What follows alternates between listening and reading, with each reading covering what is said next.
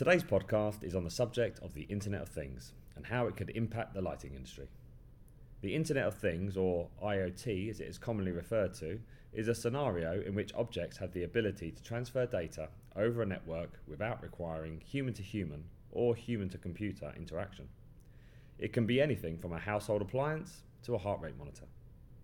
The Internet of Things has evolved from the convergence of wireless technologies and the Internet, which will have a significant impact on anyone working within the electrical industry. For more information on the Internet of Things, please take a look at the Internet of Things section on our website at www.voltimum.co.uk. Welcome to Voltimum's first ever podcast. We're joined today by Voltimum's expert panel in lighting, which includes John Gorse, the Technical Solutions Manager for Philips, Chris Davey, the Technical Service Engineer for Osram, Alistair Ramsey, the Sustainable Development Manager from Legrand, Nigel Box, Head of Technical at Kingfisher Lighting, Kevin Stubbs, the UK Technical Manager for Zumtobel Group, which includes the lighting brand Thorn, and Ray Maloney, the publisher of Lux Magazine. First of all, welcome everyone, and I'd like to ask you this. Voltimum has recently launched an Internet of Things platform on our website, and clearly this is an area that will have a huge impact upon our industry. In your opinion, what does the Internet of Things mean to you? And John, I think I'll start with you. Well, it's the future today, basically. It's almost, whatever you want it to be. We've been having a pre-discussion, and the question of who's an expert and who isn't an expert in this has come up, and I think that's a pertinent place to start as well. I mean, what do you have to be expert in? Knowledge of how it helps you, or knowledge of how you put it together. For lighting, it has a very broad church, because the Internet of Things for lighting alone can mean control of lighting. It can mean having a greater understanding and management of your estate, just purely from the lighting and the energy perspective, and also from the health and well-being. Once you start looking at the installed estate of lighting, you look at that as a platform, and you've suddenly got yourself a ready-made data interaction network. So that can be whether it's outdoors or indoors, for indoor positioning, for changing your lighting at home, changing by remote control when you're away from your home, or running the entire estate of a city. And you start to realise that you can integrate it with other services and features of the national estate. You can start looking at things like power supply, looking at how the national grid is responding. We're all looking at a period of time where it's getting harder and harder to guarantee our energy security. Cities can start to look at the local national grid, the supply, and moderate the amount of power they're using just for their lighting and for other services, once you have everything integrated into one unified central management system. You don't necessarily have to understand how that works, you just have to be able to operate it and draw the benefits from it. So the most important thing is about collaboration, really. The Internet of Things is no longer saying, I'm a lighting expert, I'm a heating expert, I'm a power expert. It's about bringing people together and making sure that they all understand the benefits that can be derived from having a complete Internet of Things, be it in private or public domain. But lighting can be the absolute platform for it. I think that's what's so exciting about lighting and the Internet of Things. Thank you, John. Chris? I think it is an exciting time to be in lighting. I mean, this is a massive challenge for lighting companies, or say lamp companies like Osram, for example, because we're experts in lamp technology. But when we're looking at this sort of stuff, we need to be experts in technology. So instead of getting questions about lamps, we're getting questions about computing, if you like. So it's a big challenge, but it's exciting as well. It's going to be big for consumers, I think. It's good for large companies having standardisation, rather than having competing systems like the classic VHS or Betamax. If everything is connected together, in theory, that is very good for large companies. But I think it's important that complex things are easy to use. I think that is key. So companies like Apple, for example, are good at making very difficult things really easy to use. And I think that's really important for consumers, because if they're spending a lot of time setting up their router, getting their light bulbs to speak to their router and so on, they're going to give up if it's too complicated. If it doesn't work straight out of the box, I think that's a key point. And so far, lighting's been pretty good at that, hasn't it? As coming up with some good connected products that are simple to use. Kevin, what's your take? Well, there's a lot of things we could talk about on for the Internet of Things. There's huge opportunity of ways forward. We can start off really with what people can do and want to do now, and particularly in the domestic market, you see that taking off. People can tune their lighting, people can play around with their heating and other domestic products. The question is, there is a line of what do we need to be able to do. So in my mind, that's one thing, is what does the applications want? In some cases, it's better to keep things simple. In other cases, the technology is going to get cheaper and easier to use. So it's making the most out of it and choosing where we want to go with it is the important thing. One thing that is obvious is there's loads of spaces, indoors and outdoors, that does have lighting. So when you consider Wi-Fi being a possible way of communication in the future as well, then there is a huge possibility for connectability and people to be able to share information. One of my worries is that we're giving talks at the moment about human-centric lighting, and human-centric lighting is providing the best lighting for people, whereas the Internet of Things allows people to become very self-centred. So if people become too self-centred, is the lighting that they provide themselves, for instance, going to be good for them? Or are they going to send themselves off to a different time and place? So that's a big issue as well. The other concern I have is recent things in the press has been discussion about how much power the internet uses and how much power it's forecast to use, because we might find we're drawing a huge amount of energy that we otherwise might be saving just to stand still at night time when everything else is switched off by these systems. How much is it sending information about us all, doing stuff in the background? At the moment it's considered to be, isn't it, 3% of the load in the UK. So could that be much more in the future, just to keep us ticking over, just to keep our lights switched off? Could we be wasting more energy? Interesting take. Alistair, what about... Very much from a controls point of view. The Internet of Things, as has been mentioned before, what is it? To me, it's an extension of the Internet.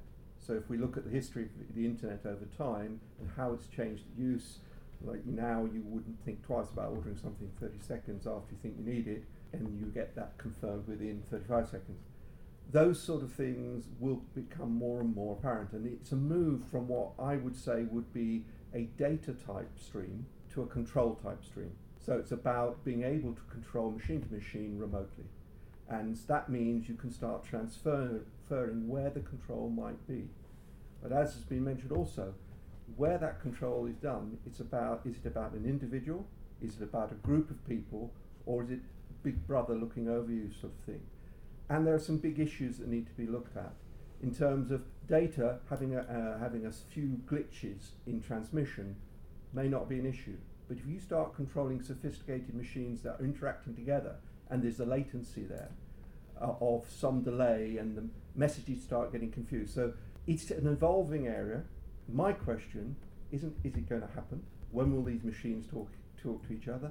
Who will be doing what? It's how long it will take. And I think we as manufacturers and we as the industry have to realise that's probably going to be a lot quicker than some of us think. What about you, Nigel? Outdoor lighting.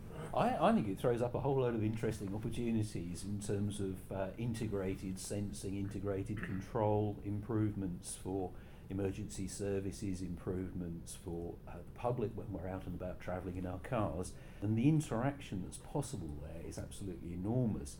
What's going to be interesting is to see how the opportunities come about, how the economies of scale break, because it's a question of who's going to invest in some of the infrastructure.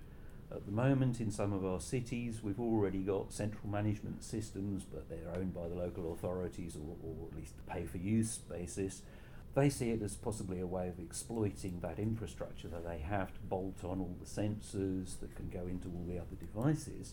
However, there are also issues with some of the telecoms providers, particularly interested at coming into the lower end of their networks within a city environment and trying to exploit that further. And therefore, you start to ask, well, who gains the benefit of it? From a public environment point of view, is it a revenue stream, or are they actually paying a service provider externally? And it's who brings that all together. And there's a role for central government here in terms of facilitating for common standards to actually gain the best out of this, rather than a lot of people doing their own thing, which in some respects in the outdoor world has been happening up to now. So it's a fantastic opportunity, and we can build a lot of things into our products. It's an opportunity for the installers, commissioners, but they need to have a really good technical understanding of the interactions, and this is the point that was made earlier on about keeping it simple. If it's IP-based networking that just works when you plug it in, that's brilliant. It's also a question of the security that goes with it, because when you're getting into a whole series of things which are actually safety critical, we have to be looking very carefully at the actual attack profiles that can be mounted and how that can be defended against. And as you mentioned already about latency issues, if we're doing things that are interacting with moving vehicles, it's absolutely key that there are no delays there. So that the whole issue with 4G, 5G, etc. are really, really key. I was just thinking that the safety, as you mentioned, is one issue, but the safety of the Internet of Things, people being able to access and tune things to their preference, is fine in a domestic environment. If you take it, say, to an office environment or a public area, might they be able to affect the safety and risk of other people as well with that system? So that also needs to be considered or borne in mind. And not to forget that you have to allow for some form of failure in that risk analysis. So what happens if something goes down, or is a cut in line, or something? So it's not something that's automatic. There's a lot of risk analysis that needs to be done. But to me, it will happen. So we have to sort it out. It's natural. Yes. Yeah. Ray, what are your thoughts? Yeah, well, I think when everybody around this table joined the lighting industry or came into the lighting business, it was an analog technology, and due to LEDs and the invention of the blue LED, it's become a digital technology, and we've got all this stuff, we've got all these digital lights all over the place above everybody's head, and the lighting industry sees that as a major opportunity. The reason why does it, not a desperation, but there's a extreme keenness to see this. We need a new conversation to have with people instead of just LEDs saving energy. We've got to move the conversation on. Also, you're getting price erosion with LED panels. We need differentiation. We need margin, and a way that is to sell extra services. And the thing is, we don't really know what those services are yet. We're not even sure what to call this new world. Is it smart lighting? Is it connected lighting? Is it intelligent lighting? We don't really know, and those words don't really mean anything. Nobody's agreed what they mean. But I think this will happen. But I'm not sure the lighting industry is going to come up with those applications. I don't know whether we have that knowledge and that talent. What we're seeing though is that we're seeing big lighting companies like Acuity. They're hiring firmware engineers, they're hiring software engineers, they're trying to get into this space. But let's be honest, we don't have a wealth of talent in this area. So we could end up coming up with the infrastructure saying we need somebody else to come up with what's going to be a clever app. Here's a question that few people ask is, what do customers want? What will people pay for? What will retailers pay for? What will people who run big estates and hospitals and airports, what will they pay for? Security is an interesting one that's coming up out of nowhere. People will pay for bringing security cameras and bringing other security devices into lighting. That's an early app. Retailers, we got Target in America are going there. They've got light communication. They're not quite sure. They're talking about gamifying their stores. They're talking about sending people coupons on their phones. What will people actually use, and what will actually be those apps? That's what location. We're talking about location tracking. Well, it's very easy to location track with lights. Very easy. But where would you use it? Would it be in a supermarket and you're trying to find the tomato ketchup, or you're trying to find your car in a car park? What is it? So it's a question of coming up with those killer apps. I'm not sure the lighting industry, I don't think will come up with those apps. I think somebody will, and it will happen. I mean, a lot of the big retailers want to get into this space, but nobody's quite sure. But it will happen. But it throws up all sorts of questions. Like we can suck loads of data out of lights. We can put loads of sensors in and suck loads. What do we do with that data? Who will pay for that data?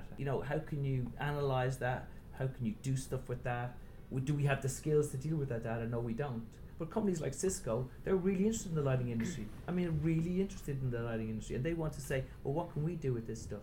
And your question was about the Internet of Things. I don't think it's just the Internet of Things is just one protocol. That's just the IP, But I think you're going to see controls in lighting doing all sorts of things. But it may be Zigbee, it may be Bluetooth, it may be one of a load of protocols, and we will settle down on our protocol eventually. But we're certainly not there yet. I think I'll just add one very important thing is the lighting industry will not be able to stand alone. The lighting will be linked. Someone mentioned earlier about lighting changing for health. That will be part of a prescription from the doctor.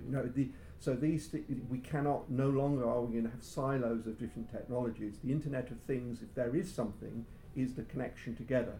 And on the case of protocols, there will not be one protocol for many, many years. There'll be a sorting out, Betamax versus, but we have to live within those parameters. And if one protocol or one methodology is good for one part of the whole Internet of Things, it's probably wrong to change it now until we resolve it all. So I think the big change Internet of Things will do is actually lighting has to be part of a bigger building stroke city stroke house activity. And that is the big game changer. I think our duty in lighting is going to be to make sure that people are aware of what the good things are, and if you take lighting control as an example, then lighting controls that are companies that are successful and products that are successful are ones that easily can be used and that automatically do what we know people want and need to be able to do.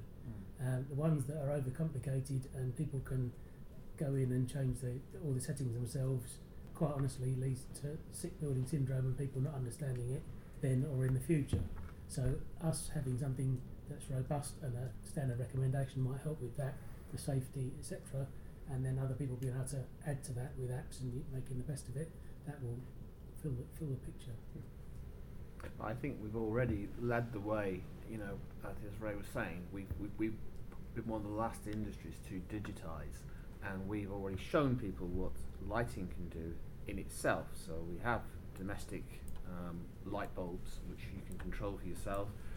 We've already shown over many years the possibilities for individual control in an office environment, for example.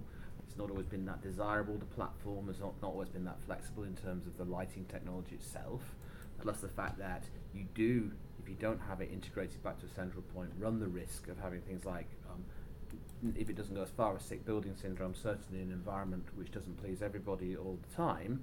Now you can actually have an override on that because someone or something can be monitoring what people are doing and the activities that people are engaging with in terms of the lighting and the settings of the building that they're controlling themselves. And I think it's now we've reached a point very, very quickly whereby we as an industry have provided in indoors and outdoors a platform of both product and to a certain extent IP knowledge for other people to then start to exactly do that and make our industry part of the Internet of Things. So we won't be doing this on our own. But I don't think we necessarily need to get too hung up about where the line begins and ends for lighting being in control of its own destiny in terms of digitisation and being part of the Internet of Things, because it's just already naturally happening that we're being integrated into that wider scope of digital controllability, as is the whole of society in almost everything you look at. It's just good for us as an industry that we've come into it, not too late, if you like, and that we are part of that revolution going forward. Yeah, but the people who bring that together may not be the lighting industry. No, absolutely. That's my point. We've given it protected it to a certain point, and we've brought it to a point where I think already, the offering that we have as an industry is already being taken by those who've got that wider, more holistic knowledge of how everything connects together, and they're already integrating our products in there. We can support that and give ideas, but ultimately it's how much people want to use lighting and the interactivity and the experiential side of lighting, because in a supermarket, for example, it could be anything from something as relatively mundane as just looking at occupancy levels to figure out how high your lighting should be, when you can best do shelf stacking, looking at where your own employees are in the store, moving them around to the most effective places, being a little bit more interactive that way. But it's still relatively low level stuff, right up to the more sophisticated, such as offering literally, point-of-sale coupons as someone passes by, a range of jams or baked beans, and it is very well known that point-of-sale offers are hugely successful. That's why supermarkets are so keen on them. And you could to have then an interactive offer, so you can actually be changing offers through the day. I mean, it's a pricing manager's dream almost to be able to have this type of thing. Whether or not you're using Li-Fi, whether you're actually using the lighting to enhance the offers, changing the lighting in that particular part of the store, suddenly starts to become very sophisticated, or you're just using the actual platform, the network of lighting that's in there to embed other sensors and controls. That's again it's up to the user. There'll be people who've bought smart TVs and never do anything other than watch BBC One and ITV still, like they always did. There are other people, of course, who will buy a smart TV and they use absolutely everything, about it. So it's about the value you perceive of it and what you want to do with it. And lighting is no different in the digital world going forward.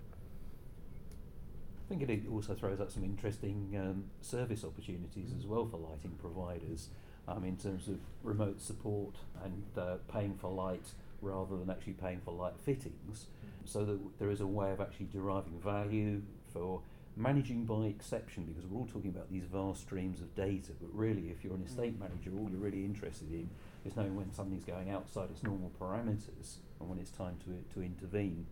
So there are a lot of opportunities there, and that can either be run by the client operations from their central head offices, or it can be provided as a service from some of the lighting companies as well.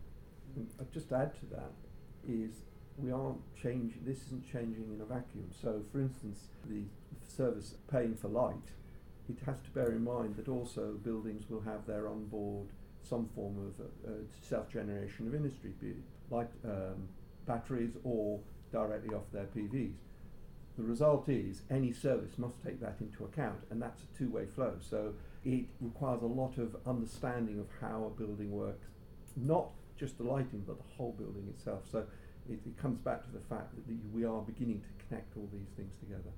And that's going to be the key design responsibility of someone. And they're certainly going to be developing new skills that don't probably exist today. Yeah. It's making people thinking about lighting as well. So again, it's coming back to this idea of it is what you want to make of it. Well, I think people naturally, with service offers, with the ability to control, with all the different aspects of lighting that people have never thought about before, in terms of maintenance, service, health and well-being, creating a different environment, everything that potentially, much of which was available to people before, but in a much more clunky and a much less easily defined and easily controlled package, is altogether now available, potentially just off simply a smartphone app. Yeah. And that's the difference. And so what it does now is it makes people think about lighting in a way they've never thought about it before, and that's been happening since the advent of general lighting with white LED. Yeah. People thought about lighting now in ways we've never ever thought about. Go back to the early days when we all joined the industry, we get questions about lighting now that we would have never had in the past, about light performance and so on, and what else you can do with lighting, and it's just a very exciting new world. I think the biggest challenge with all this new technology is we don't forget who, first of all, designs it, puts it into the design, and we've got to get the information across and the skills to them, and secondly, we've got to get to the people installing. And that's going to be the key part, is the education and providing information, because otherwise we could develop the best solutions in the world. If they're wrongly installed or not installed, we'll end up worse off than we are today, just like we'll be using more energy because we haven't actually worked out what the savings genuinely are. Well, obviously, we could talk for a very long time about this topic, but we'll bring this particular podcast to a close. But I'm sure we'll come back to this topic again.